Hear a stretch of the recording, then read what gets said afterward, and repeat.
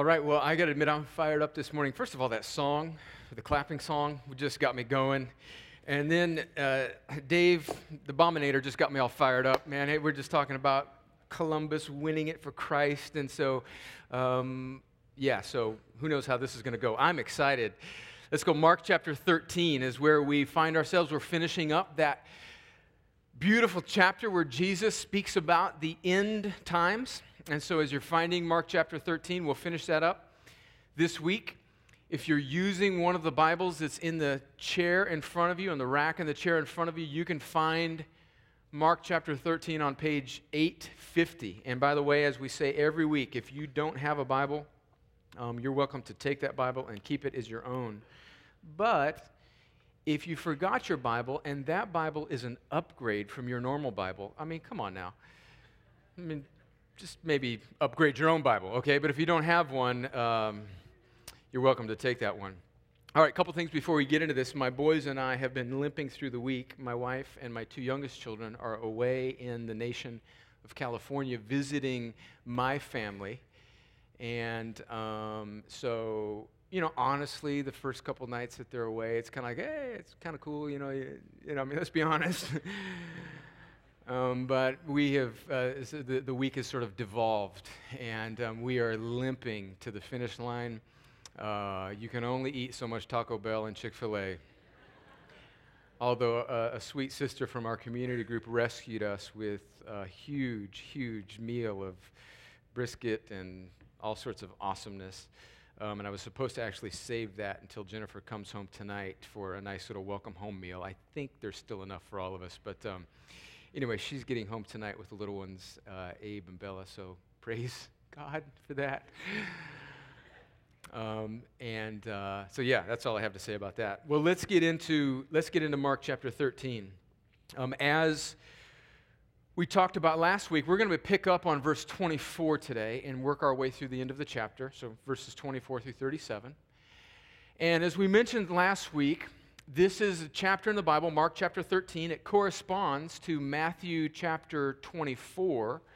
These Gospels, the Gospels each, are kind of arranged differently, but Mark 13 is recording basically the same material that's recorded in Matthew chapter 24, where during this last week of Jesus' earthly life and ministry before his crucifixion, he speaks to his disciples about the end of the age, about his return. And what makes this chapter, which is oftentimes called the Olivet Discourse, because it was a discourse or a speech or a teaching that he gave on the Mount of Olives, what makes it oftentimes difficult to interpret and understand is that there seems to be two horizons in what Jesus is pointing to here. He's speaking about this end of the age when it seems to be there will be an increase in things like wars and kingdoms rising up against each other, and that there will be earthquakes that will increase in frequency, and then there will be this really notable huge event where Jesus, what he calls, using a phrase back in the Old Testament in Daniel, that the abomination of desolation, or maybe more plainly said in our present terms, an affront, a time when the Antichrist, or this man of lawlessness, really does a frontal assault against God's holiness and exalts himself in the temple as a sort of direct assault on God. That these things will take place, and then, as we'll read today, a few other signs that seem to be cataclysmic in nature, and then the end will come. And what makes interpreting and understanding this chapter particularly difficult is it seems that Jesus is sort of speaking on two horizons here, that there's this near aspect to the fulfillment of the things that he's talking about, and that near event was about 40 years after Jesus said these words. There was this real historical event where Rome, the Roman Empire, came and destroyed Jerusalem and principally destroyed the temple because of a Jewish uprising and rebellion against Roman rule. And so, in one sense, a lot of what Jesus says seems to kind of maybe apply to this event that happened in the first century where Rome came and destroyed the temple and, in a near sort of sense, set up the Roman emperor, the abomination of desolation, really declared himself as deity right there in this very holy place. But yet, Jesus also seems to be speaking clearly about this time in the future where he is coming again. And so, like a lot of prophecy, even in the Old Testament, there seems to be this near, sort of partial foreshadowing, fulfillment of it. But ultimately, even these near events that seem to fulfill these prophecies are actually pointing more fully to a time that Jesus is speaking of, this time to come where he will come again. And so, I know that's kind of like some of you are like, my head hurts now. So we really last week just settled on this one point that I think all Christians, regardless of what they think about these specific events or even the timing of Jesus' return, that all Christians can agree on this one great glorious truth. And we settled on it. This is what we talked about last week, is that Jesus will come again in power and glory to judge the living and the dead, and will finally and fully vanquish Satan and all evil and establish his kingdom forever and ever and ever. Amen. And so we can all agree on that, and we can all long for that. And that brings us now to verse 24, where we're going to continue. We're about midway through the chapter, so some of what we're going to talk about today is in the same vein of what we talked about last week. There seems to be maybe this near but yet distant fulfillment of this. And here's my point today, friends. I want to sort of release you from any stress. There's going to be no notes today. Maybe you'll take notes if something hits you. You can do that. But I don't have anything on the screen. A lot of times I have little bullet points summarizing my points. Really, most of that happened last week for this chapter, and what I just read there, that Jesus will come again in power and glory to defeat Satan and establish his reign finally and fully forever, I think is what we still really need to know is the overarching truths from this chapter. But here's my aim today, is to, in light of the truths that we looked at last week, that all Christians can agree on, regardless of where they may fall on the timing of these events, my aim today now is to impress on us, the believers in this room and the people that are not yet believers in this room, the imminent, the soon nature of Jesus' sure and certain return. And I pray that it would help stir our hearts so that we would long for and prepare for Jesus' return. So that's my whole goal today, is just to stir our affections so that Christians in this room would long for Jesus and his return, and that people that might not yet be Christians in this room, as the text says, as Jesus warns us, that we would wake up and our hearts would be prepared for Jesus' return. All right? Deal? Okay, let's pray, and then we'll work through it. Father, thank you. I am so thankful. You've been so good to us. Thank you, Lord, for your kindness to us as a church. Thank you for David and Marie Baum and their desire to see people come to Christ, and their desire to plant a church in our city where people can grow into the image and likeness of Christ. Lord, we need that church, and we need dozens and dozens and dozens more. Lord, would you cause a revival in this town of gospel-centered churches that are fierce and bold and compassionate and courageous and brokenhearted for the lost. And as we pray for this new church, Lord willing, we pray also for churches in this city who we love dearly. I pray for my friend Jeff Struker at Calvary Baptist Church, and Pastor Don Wilhite there, who's retiring soon, and Jeff will take over that church. I pray for your grace and your blessing on that church. I pray for my dear friend Keith Coward at Christ Community, and I pray, Lord, that you would bless that church and encourage Keith and his team, and I pray that people would come to Christ today, even in that church. I pray for my friend Mitch McGinnis at Westminster Presbyterian Church on Double Churches Road. Thank you for that dear brother and his firm love of the gospel, his commitment to caring for orphans Lord, bless that church. Lord, we thank you for all the other churches in our city that are preaching the gospel and believing the Bible, and we pray that you would grow them and increase them and that you'd give them great blessing. And now as we turn our attention to this text, we pray that you'd help us. And even as I just think about opening up this Bible so freely, I think about soldiers that are part of this church that are fighting. Even one in particular, a man that's part of this church that deployed even this week to go serve in Afghanistan. Lord, bless him and his family. And Lord, I pray for open doors for the gospel in the Muslim world, in Afghanistan, in Iraq, and other places. And as we open your book freely today, humble us. May the word judge us. And may, Lord, Christians be stirred with more love for Jesus. And may unbelievers be brought to life through your amazing grace. And I pray these things in Jesus' name. Amen. All right, well, let's go. Verse 24. Jesus continuing. But in those days, after that tribulation, remember Jesus has spoken about this time where there will be an increase in wars and earthquakes. It will be like a woman's birth pains as she's in labor and increasing frequencies. But in those days, after that tribulation, the sun will be darkened, and the moon will not give its light, and the stars will be falling from heaven, and the powers in the heavens will be shaken. And then they will see the Son of Man, that's Jesus, coming in clouds with great power and glory.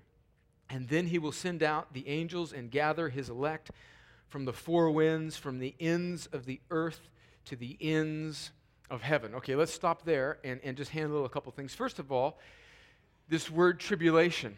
Now, that's a huge sort of theological issue that for centuries Christians have debated, and people that are well within the faithful spectrum of faithful Christianity believe different things about the tribulation. And so this is an issue that is not essential to Christianity, your differing view on the tribulation. But just to let you know, this is one area that Christians often think about and have different interpretations. Some people believe that the tribulation has already happened and that Jesus is speaking clearly about just the events leading up to the physical destruction of Jerusalem by the Roman Empire a few years prior to and around AD 70. And certainly that was a turbulent time full of tribulation.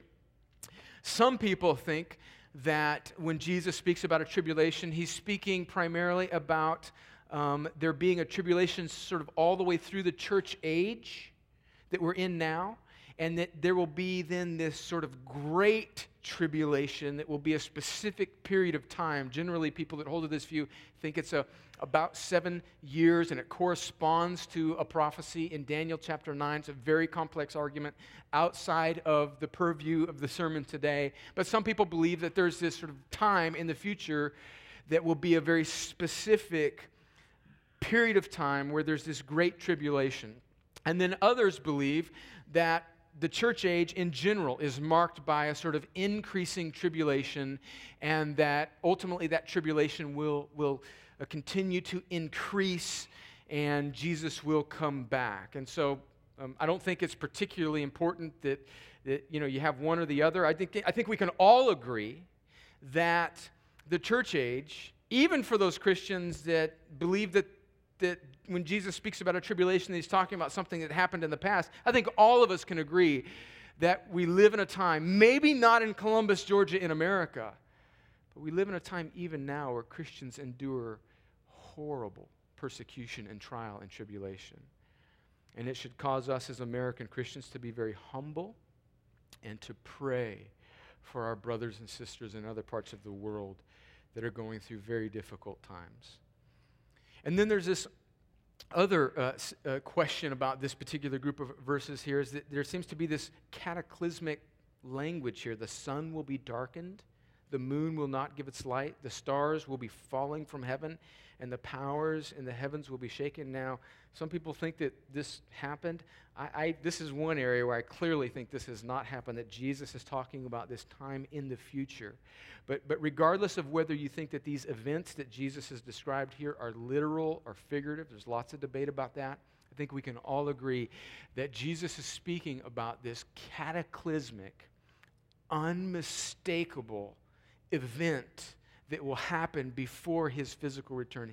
It will not be in doubt. He will come in power and glory, and the heavens will be shaken. There will not be 1 square inch. There will not be one inhabitant of this earth who it is not clearly and unmistakably known that Jesus is coming in great power and glory. And then in verse 24, I'm just so encouraged by this. It says, and then he will send out the angels and gather his elect from the four winds, from the ends of the earth to the ends of heaven. But when I read things like that, friends, it just stirs my heart for the peoples of the world. Do you realize that when you read this, your heart should start to beat for the nations? Jesus is saying that I'm not just gathering people from Jerusalem and the surrounding area, and I'm not just gathering people from the Bible Belt South. He is, when he comes again, that Jesus has a people from every tribe and every tongue and every nation. Listen to these words at the end of the Bible in Revelation 7, verses 9 through 12. I love these words. Every time I read them, it just grabs my soul and makes my heart beat harder for the nations and for missions. This is what John writes, the disciple John, at the end of his life in the island of Patmos, as he writes this Revelation. Chapter 7, verse 9. After this I looked, and behold, a great multitude that no one could number from every nation. He's speaking now about this gathering of God's people at this end of the age, from every nation, from all tribes and peoples and languages, standing before the throne and before the Lamb, clothed in white robes, with palm branches in their hands, and crying out with a loud voice, salvation belongs to our God who sits on the throne and to the Lamb. And all the angels were standing around the throne and around the elders and the four living creatures, and they fell on their faces before the throne and worshiped God, saying, Amen. Blessing and glory and wisdom and thanksgiving and honor and power and might be to our God forever and ever. Amen. Did you catch the front part of that? That there's going to be people from every tribe and every nation and every people group around that great throng of God's redeemed, singing this song with these angelic creatures. Man, that excites me. What implications does that have for us as a church? It means that right now, we as a predominantly Caucasian group of people should be radically committed to the reconciliation of the races in our time. Because, friends, that's where we're going.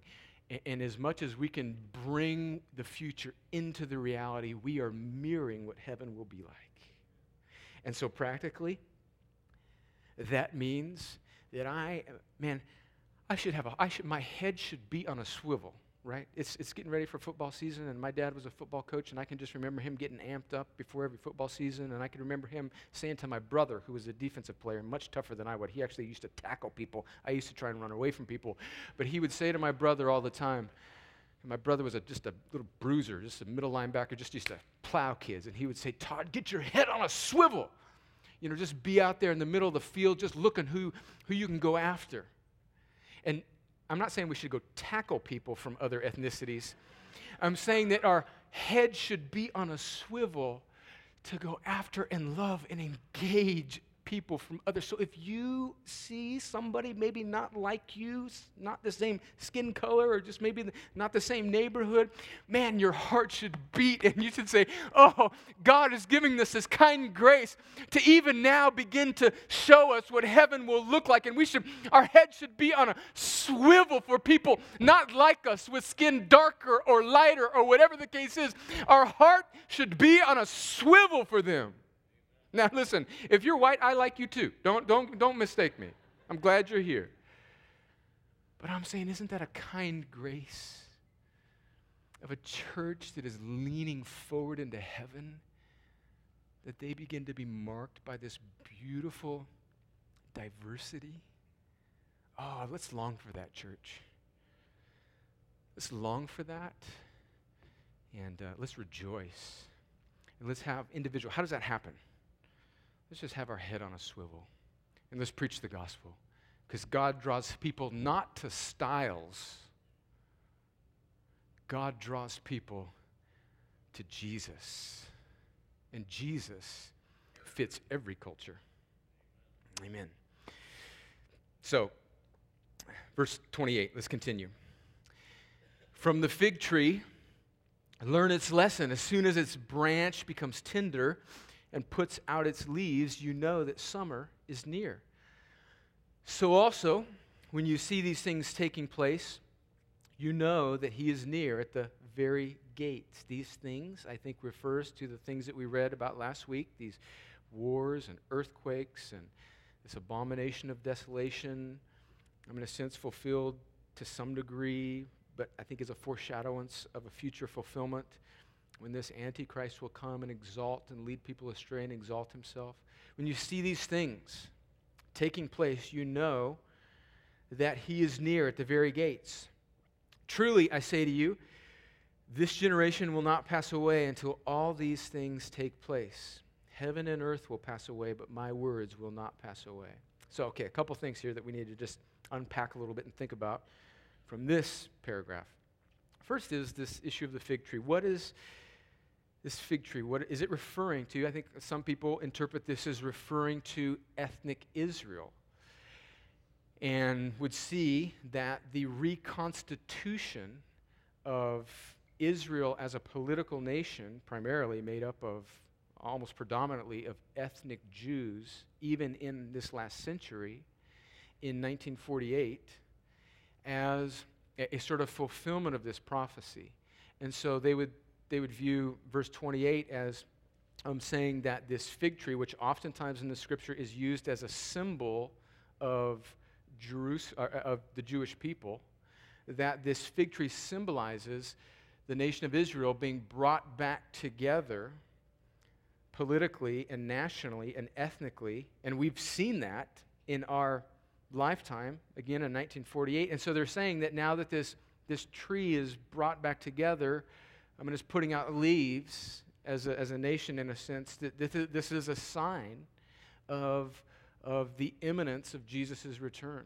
And I think to some degree I agree with that, although I think I would not want to press that point too much. But I do think that Romans 11, and I know I'm getting into the weeds a little bit here, so let me just briefly say that Romans 11, this beautiful book, and specifically Romans 9, 10, and 11, that speak about God and his salvation, and specifically about how he deals with his people, the Jews, the ethnic Jews in the Old Testament. It does say in Romans 11, I think very clearly, that God will not ultimately forsake the ethnic Jew, but that will give them another opportunity to regraft them back into the olive tree. And so I do think, to some degree, that the reconstituting of the nation of Israel is clearly and obviously within God's providence, and part of what God may do is a special evangelistic effort to pour out his grace, so that even in these days before Jesus comes again, he might one more time offer his grace to the Jews. But we could, again, get into the weeds about that. And some people just believe that the fig tree is just more of a general statement, that when we see these signs happening, it's like you see on a tree that's bearing fruit. So these signs are kind of like fruit, so it's in a more general sense. So you're free to believe whatever you want about that. And then likewise, many people have debated about what Jesus means when he speaks about this generation. So in verse 30, he says, "Truly I say to you, this generation will not pass away until all of these things take place." So what is Jesus speaking about there? Well, some people think that Jesus, when he talks about this generation, was speaking about those disciples, those people right there that in the present time that he was speaking to, and that gives credence to the fact that Jesus in this chapter is talking about all of this was fulfilled in the first century, because in a sense, a lot of these signs came true in the destruction of Jerusalem. Some people think that he's speaking about just ethnic Israel and that the nation of Israel will not pass away until Jesus returns. And they see a lot of credence for that view, again, in the reconstitution of Israel as a nation after World War II in 1948. Other people, and I think I would fall into this third camp, I see sort of multiple fulfillments in there. I see both as being significant in a sense. I think that in one sense, Jesus was speaking to those people right then, and in a partial foreshadowing sense, some of these events were fulfilled, but they were only in a foreshadowing sense pointing towards this greater reality when this time would happen when Jesus comes back. Okay, we're getting out of the weeds now. We're coming back onto the fairway, and let's continue the rest. I know those are very intricate and things that people have wrestled with for a long time. What are we to make of this? Regardless of whether you think about the fig tree or this generation, I think everybody in this room can agree that Jesus has not come back again yet for a second time. And so, we need to lean forward into his soon return. And we should be confident of that, not just because of world events, although they certainly seem to be lining up clearly with what Jesus has said is going to happen, but because Jesus has said it, and that's what he says in verse 31. Heaven and earth will pass away, but my words will not pass away. Jesus is God. He's not just a moral teacher. He is God, and if he says it, it will come to pass. And see, that's my concern really for my own heart and for us as a church, is that we can have like good doctrine, and we can understand the scriptures well, and we can even have a right understanding of the Word of God and believe that the Word of God is God's Word and that Jesus is God and that what He says is true. But it can just sort of stay up here as a sort of theological category that never actually presses down on my life. You see, I can believe all the right things, but it can have zero impact on my life. In fact, James says that even the demons believe. And it doesn't have any impact on their behavior. In fact, they rebel against it. This is what James also says about the Word of God. He says in chapter 1, verse 21, therefore put away all filthiness and rampant wickedness and receive with meekness the implanted Word, meaning the Word of God, which is able to save your souls, but be doers of the Word and not hearers only, deceiving yourselves. For if anyone is a hearer of the Word and not a doer, he is like a man who looks intently at his natural face in the mirror. You see, I think there's a way of being an American Christian where you can actually arrive at all the right doctrinal, theological conclusions, but your heart can still be cold. And you can read this and get into a debate about what the fig tree is and what this generation means, and it doesn't actually press on your soul to produce in you a confidence that Jesus intends for us in verse 31, that heaven and earth, come hell or high water,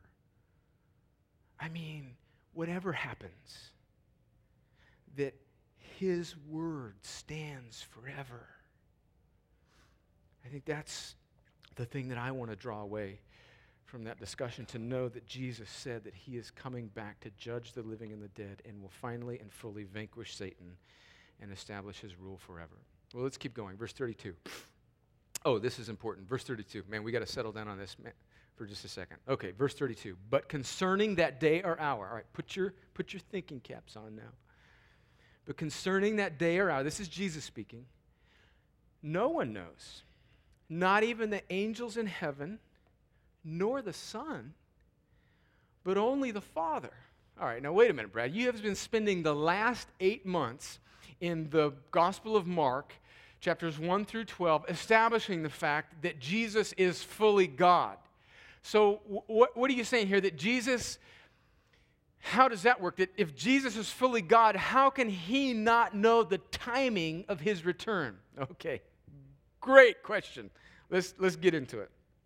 Here's what I think is happening in this text, is that Jesus is speaking to us from his earthly human nature. Okay, and so this was a huge debate in the first couple centuries of the church. In fact, in the 4th century, they had this huge council called the Council of Nicaea to think about the nature of who Jesus is, because we as Christians believe that Jesus is fully God. He was not created. He is pre-eternally existent with God the Father, God the Son, God the Holy Spirit, and he's fully God, but yet he is also fully man and has been pre-eternally fully man. So there's this dual nature of Jesus. And friends, that is a difficult thing to wrap our minds around. And they came up with this thing in the 400s called the Chalcedonian Creed. I'm going to read a little bit of it to you. And I just love the way it's stated. So here it is. They say, "We then, following the Holy Fathers, all with one consent, teach men to confess one and the same Son, our Lord Jesus Christ, the same perfect in Godhead and also perfect in manhood, truly God and truly man, of a reasonable soul and body, consubstantial, that means together, at the same time, substance with the Father, according to the Godhead, and consubstantial with us, according to manhood. In all things, like unto us, without sin, begotten before all ages of the Father, according to the..." Isn't this blessing you? I know you're scribbling this down.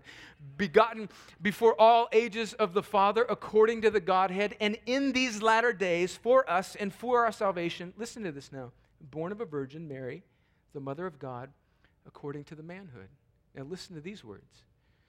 "One and the same Christ, Son, Lord, to be acknowledged in two natures, inconfusedly, unchangeably, indivisibly, inseparably, the distinction of natures," meaning his humanity and his godness, "being by no means taken away by the union, but rather the property of each," meaning his man, his humanity and his divinity, "the property of each nature being preserved and concurring in one person and one subsistence, not parted or divided into two persons, but one and the same Son, God, the Word, the Lord, Jesus Christ."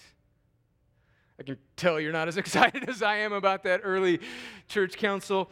But friends, people died over that statement, wrestling with that statement to give us the faith that's been handed down through the centuries, saying that it is not a contradiction. Certainly it's a mystery, and there's an inability for us to really kind of answer all of these questions, but saying that Jesus is one, Jesus is God, but Jesus is the combination of these two natures.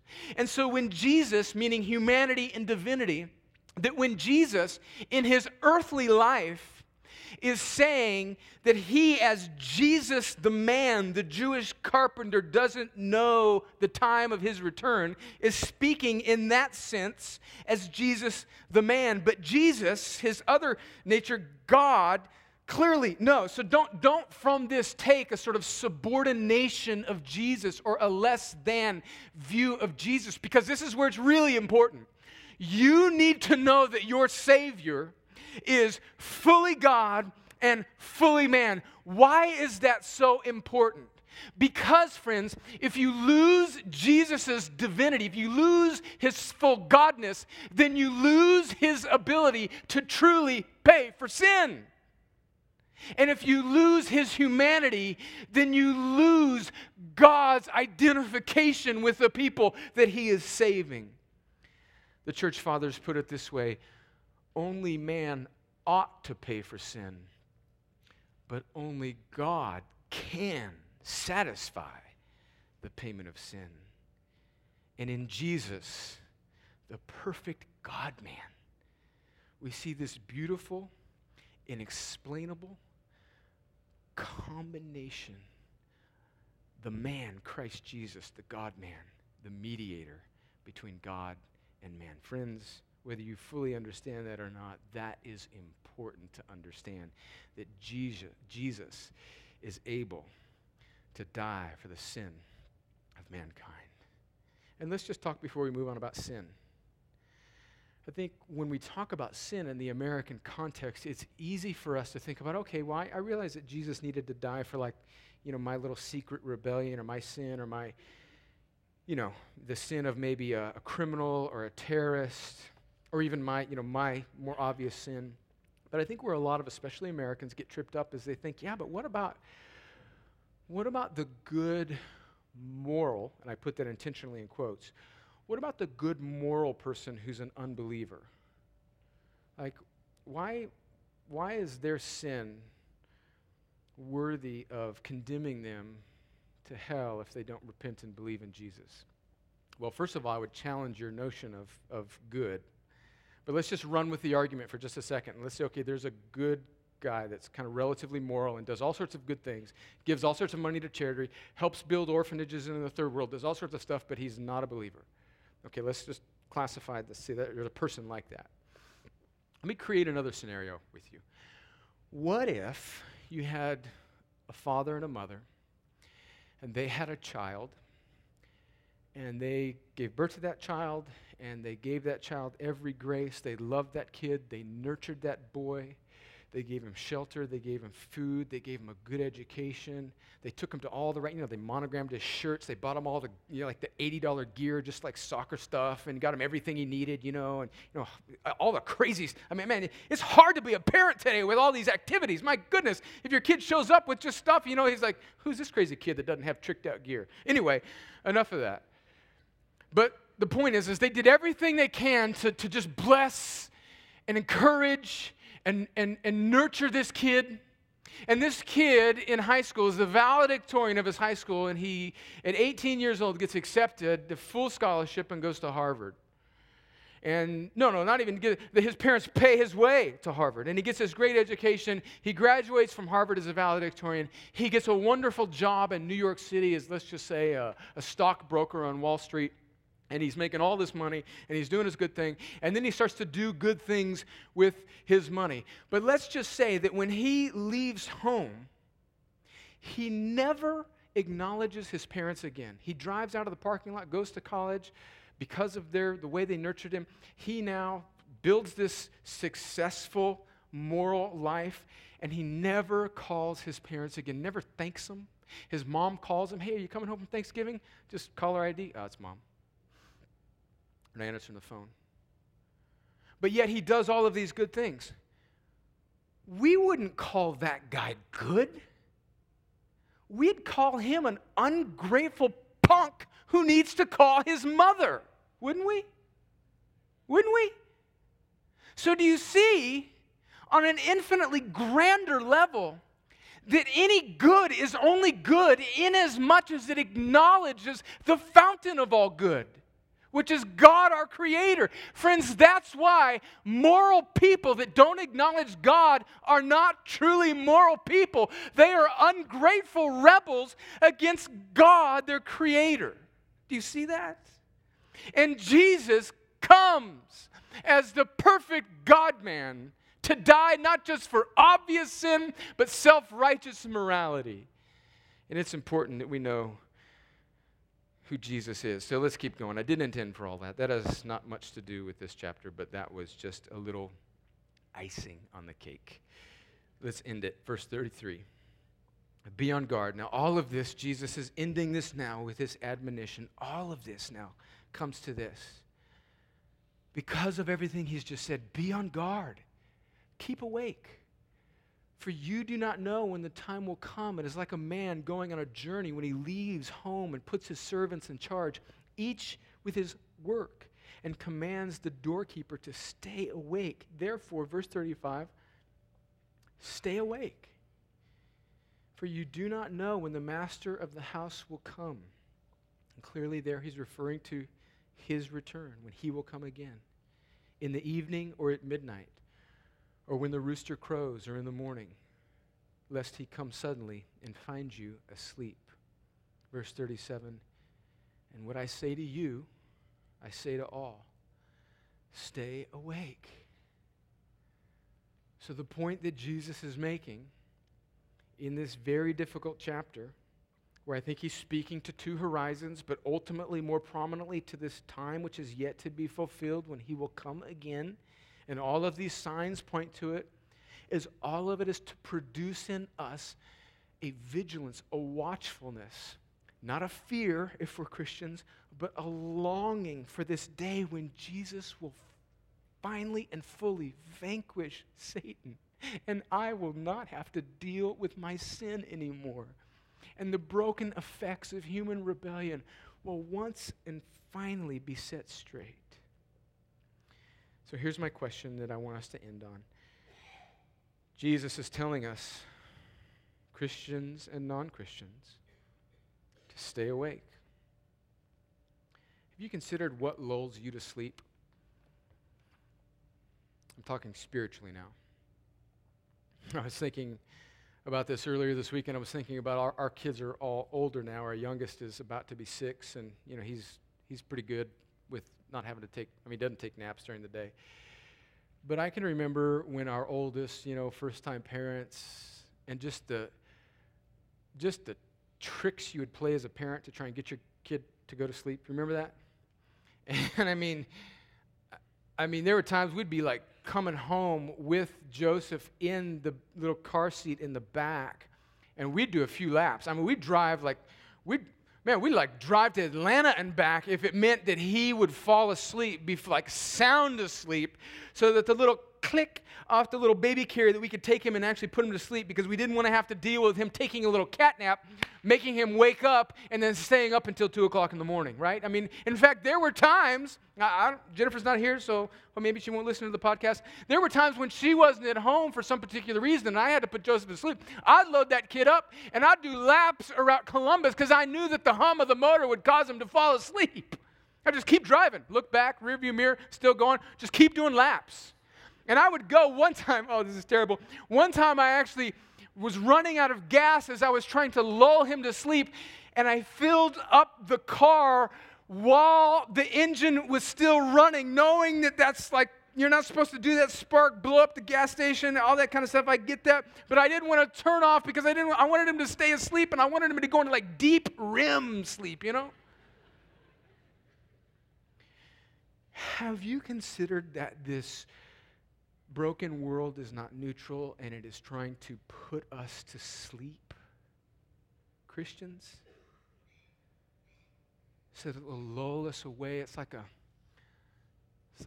little Greek, siren, that little old Greek mythology, just like on that island, just trying to draw us away. Just trying to draw mariners away from their intended course. Do you realize that the world is like that? What lulls you to sleep? And listen, maybe it's not some obvious thing. You know what dulls my heart? ESPN. Football season.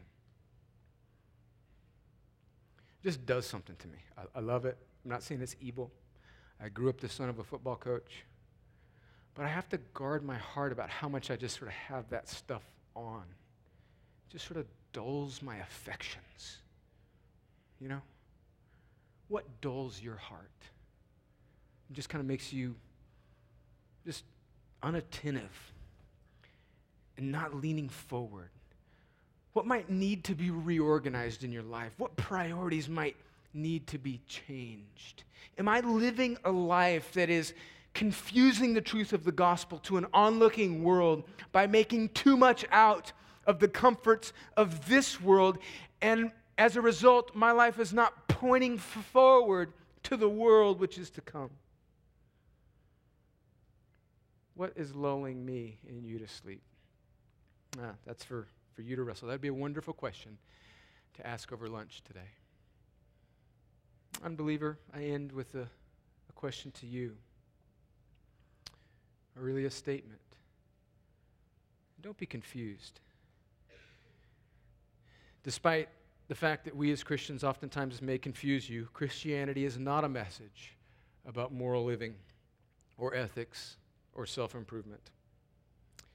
It's the story of how God, the creator of all the universe, is making all things right through Jesus, the God-man, and his perfect life and his death on the cross, where he absorbed God's wrath and punishment for the sin of all people that would ever turn and trust in Jesus, and then defeated that sin and death and evil and all of its consequences by his resurrection, by defeating death, by coming back to life, and now is ascended at the right hand of the Father.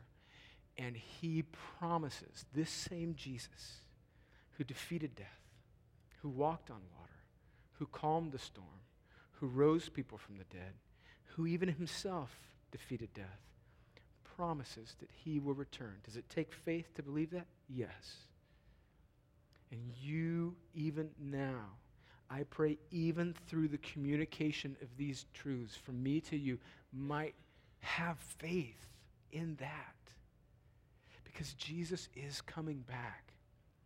And the point of Christianity and the point of the Bible is not to give you some principles on how to live better now, but to how to live for that day when Jesus comes. Will it affect you in this life, and will it help you live better? Certainly. But the focus, friends, is preparing for that day when Jesus comes back. Will you be awake for that? Will you be trusting in him or in yourself? Friends, that's the most important question you can answer in your life. I plead with you, if you consider yourself not to be a Christian, to consider that question. Where's your trust? What are you living for? Jesus is coming back. He will judge all of us. And the good news of the gospel is that if you're in Christ, he has taken your judgment. And if you're not in Christ, it will be a dreadful day. I pray that you would wake up and trust in Jesus. Well, friends, let's pray and ask the Lord to help us respond now. Father, thank you for this beautiful chapter. It has stretched me and us. I know that sometimes we're tempted to fear these words as strange, scary, apocalyptic language. But Lord, I pray for my friends in this room who are believers in Jesus that there's nothing we should fear, that this day is the day when Jesus finally and fully sets all things straight, and that we, as Paul writes to Timothy in 2 Timothy, should long for his appearing. Lord, produce in us, those of us that are trusting in Christ, lives that every little arrow in our life is pointing towards that day, that world that is not this world, because we know that we were made to live with you and not just for these 80 or 90 years. Lord, reorganize our life to long for and point towards that day. And for my friends in this room who are not yet believers, maybe they came into this room and they thought they were, and by your grace, you've given them realization that they are not trusting in Christ. They're trusting in themselves. God, I pray that you would draw them to yourself. Give them a heart to believe and ears to hear and see Jesus.